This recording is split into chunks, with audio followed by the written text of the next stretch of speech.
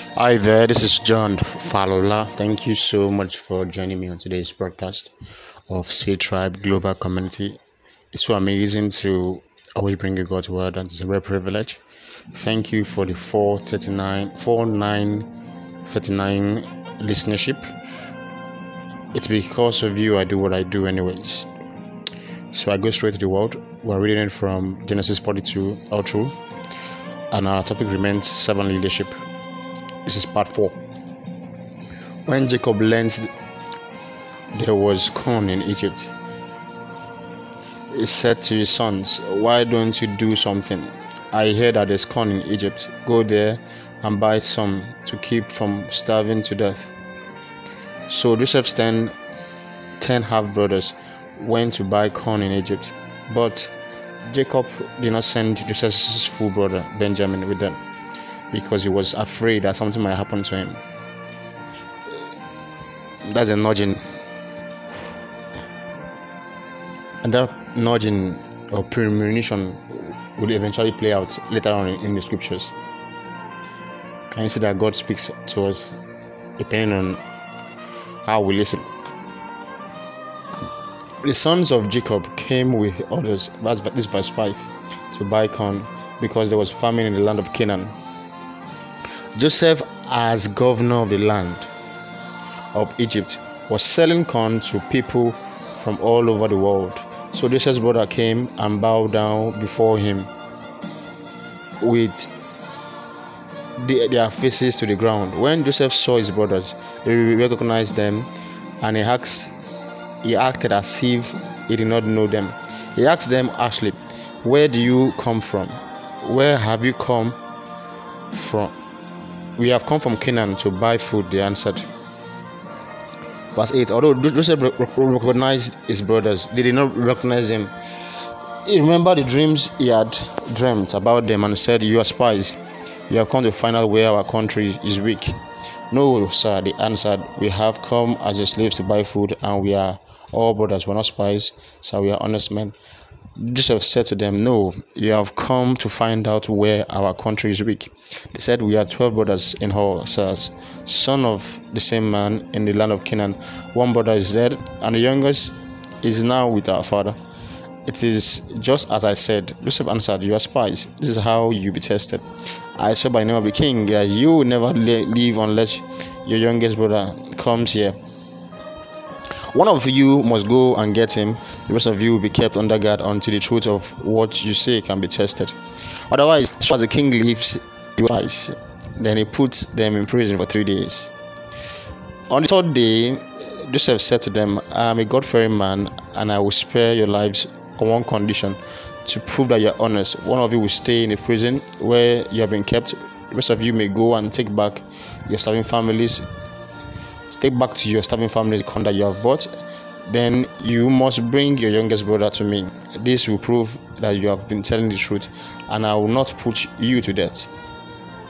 They agreed to this and said to one another, "Yes, now we are suffering the consequences of what we did to our brother. We saw the great trouble he was in when he begged for help, but we will not listen. This is why we are in this trouble now." Reuben said, "I told you not to harm the boy, but you wouldn't listen, and now we are being paid back for his debt." Joseph understood what they said, but didn't. So they were probably speaking in Aramaic, which is a language of the Hebrews, and in Egypt a different language was spoken anyways. So Joseph understood. This is 23. Joseph understood what they said, but they didn't know it because they had been speaking to him through an interpreter. Joseph left them and began to cry. When he was able to speak to them again, he came back, picked up Simeon, and had him tied up in front of them. Joseph gave orders to fill his brother's purse with corn, to each man's money back in the sack. To put each man's money back in the sack, and to give them food for the journey. This was done. The brothers loaded their donkeys with corn they had brought, and then they left. And they spent the night. One of them opened his sack to feed his donkey and found his money at the top of the sack. "Money has returned to me." He called to his brothers, "Yeah, it is in my sack as well." Their hearts sank, And in fear, they asked one another, what has God done to us? When they came to their father Jacob in Canaan, they told him all that had happened to them. The governor of Egypt spoke harshly to us and accused us of spying against his country. We are not spies, we answered. We are honest men. We were 12 brothers in all, sons of the same father. One brother is dead, and the youngest is still in Canaan to our father. The man answered, this is how I will find out if you are honest men. One of you will stay with me, the rest will take the corn to your serving family and leave. Bring your youngest brother to me, then I will know that you're not spies but honest men, and I will give your brother back to you, and you can stay here and trade. Then when they emptied out their sacks, every one of them found his bag of money. And when they saw the money, they and their father Jacob were afraid. Their father said to them, do you want to make me lose all my children? Joseph is gone, Simon is gone. Now you want to take away Benjamin. I am the one who suffers. Reuben said to his father, if I do not bring Benjamin back to you, you can kill my 2 sons. Put him in my care, and I will bring him back. But Jacob said, my son cannot go with you. His brother is dead, and he's the only one left. Something might happen to him on the way. I'm an old man, and the sorrow you will cause me will kill me. The word of the Lord. So, we've done some exposition on the story of Joseph, and it's amazing. Even the things that has been unraveled, I even need to listen to the messages myself. So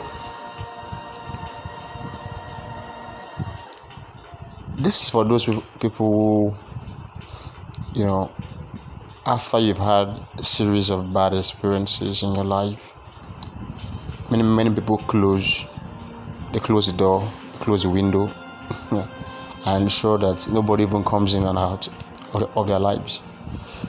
While some people will still welcome them with open arms, while some people will do what Joseph has done to vet if they're really a changed person.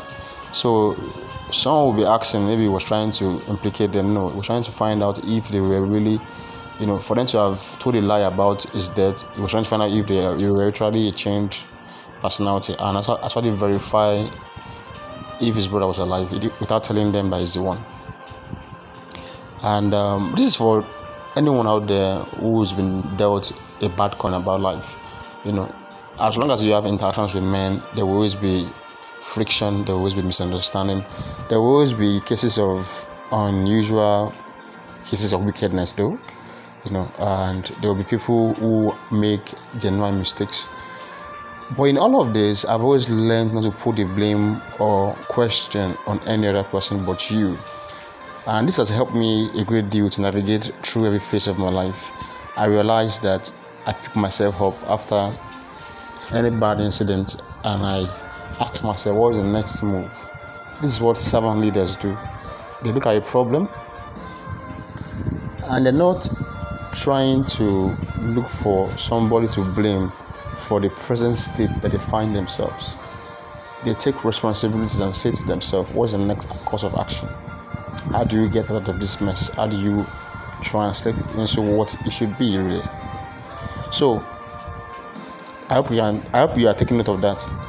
Servant leaders are those who take responsibility for their situations in life and turn it around.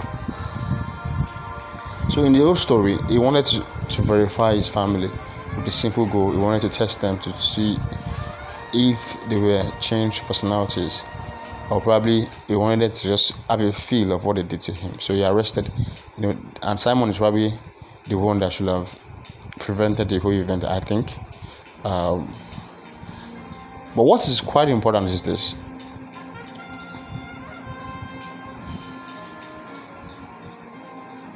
we don't get to choose how our destinies are fulfilled. No matter how, I'll tell you this story. I used to be very, very precarious about life. I used to be very careful about my actions, and I found out something. All the things I dreaded the most, all the things I didn't want to be attributed with my life, caught up with me as they were chasing me seriously. And it dawned on me that life, really, you don't get to choose how you fulfill destiny. You can only get to choose how you live your life. So good things can happen to you, bad things can happen to you, even if you're a good person. So how do you navigate, very devastating circumstances that probably take out pieces of you? I would just take it back to the story of a cocoon. When a cocoon wants to metamorphose into a full-blown butterfly, a series of death phases happen.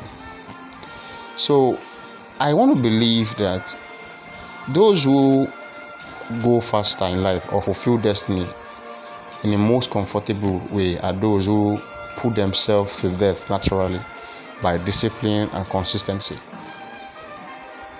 But those who find it harder are those who allow circumstances put them to death consistently. So the choice is yours to always pay the price before preempted by circumstances or unforeseen realities. So in these circumstances now, we have agreed that servant leaders are proactive. They try to take charge of circumstances they find themselves.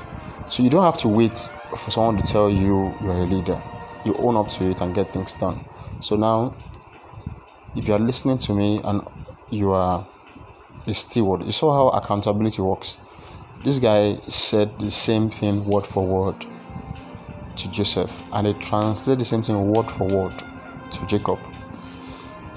That's accountability. Accountability is simply, if something is white in New York, it is white in Nigeria. Accountability doesn't lie. It's just like data. It is what you see. It's the reality, really. So we all need those measures in our areas of leadership, whether you're in business or public service or probably public leadership offices. You need those checks and balances that helps everybody to know the do's and don'ts, and there has to be that room of freedom for other people to also express creativity, not to be buried in the midst of rules and all of that. So, the amazing part about this, you saw how instead of the young man to be bitter, he went and he cried, and I like that fact because it showed that he was hot, but I'm very sure that the turn of events in his life in Egypt might have made him forget about his pain and the challenges that he had been through. I was not there, but when they surfaced again and he heard them acknowledge that, that the thing that they did to him was the reason why they had ill luck, I guess that's why he cried. That these guys actually understood that they did me wrong, and they acknowledged that, God is faithful. That's the coincidence of that moment for him to hear that. And he was trying to reunite his family to himself. So he didn't want to unveil himself. He wanted them to go back and bring his immediate brother, actually. So the amazing fact about this story is these are real life stories that happened in the Israeli culture, and they are so blessing. They are so amazing.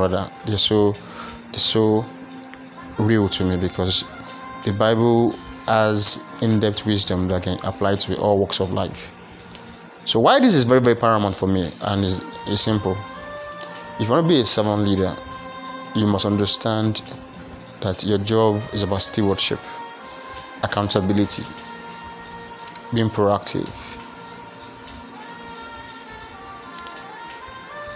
asking instead of complaining or blaming the next person, owning situations and translating this into something better is what servant leaders do. With these few thoughts, you can be able to affect any space you find yourself, especially in your space of influence. It's quite important that you understand these skills.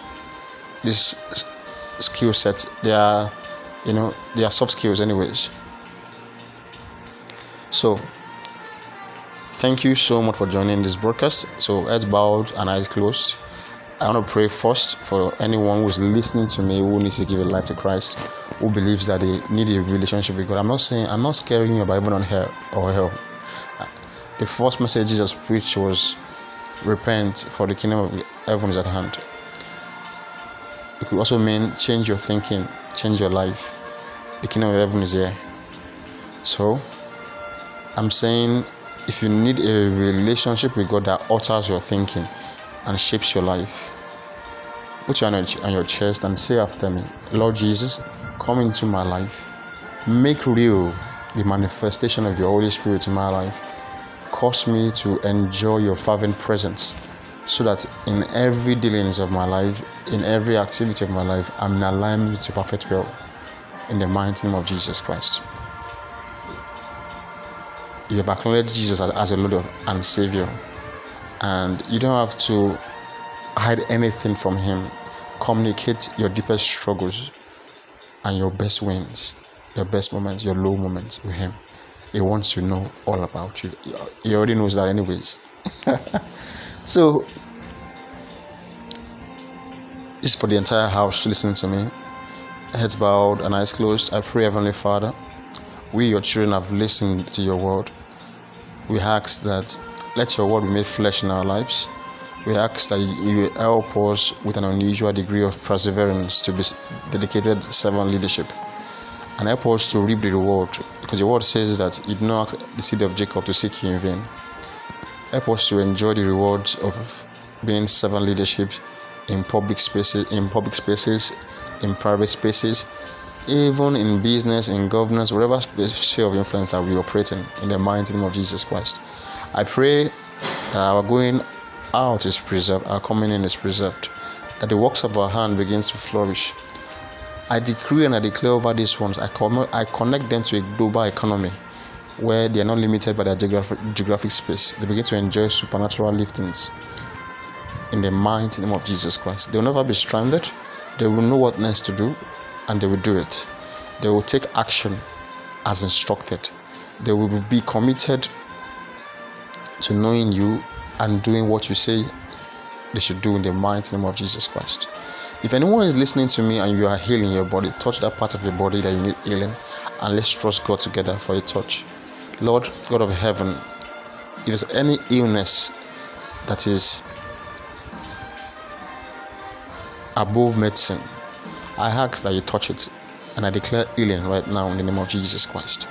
Does anyone listen to me that believes so much that if they touch the hem of this prayer that we pray together, that they will be healed? I pray for them that let them be healed right now in the name of Jesus Christ. Let your spirit come on them, breathe on them, and cause them to enjoy eternal life in their earthly body suits in the mighty name of Jesus Christ. Amen. So see you same time, same channel. God bless you.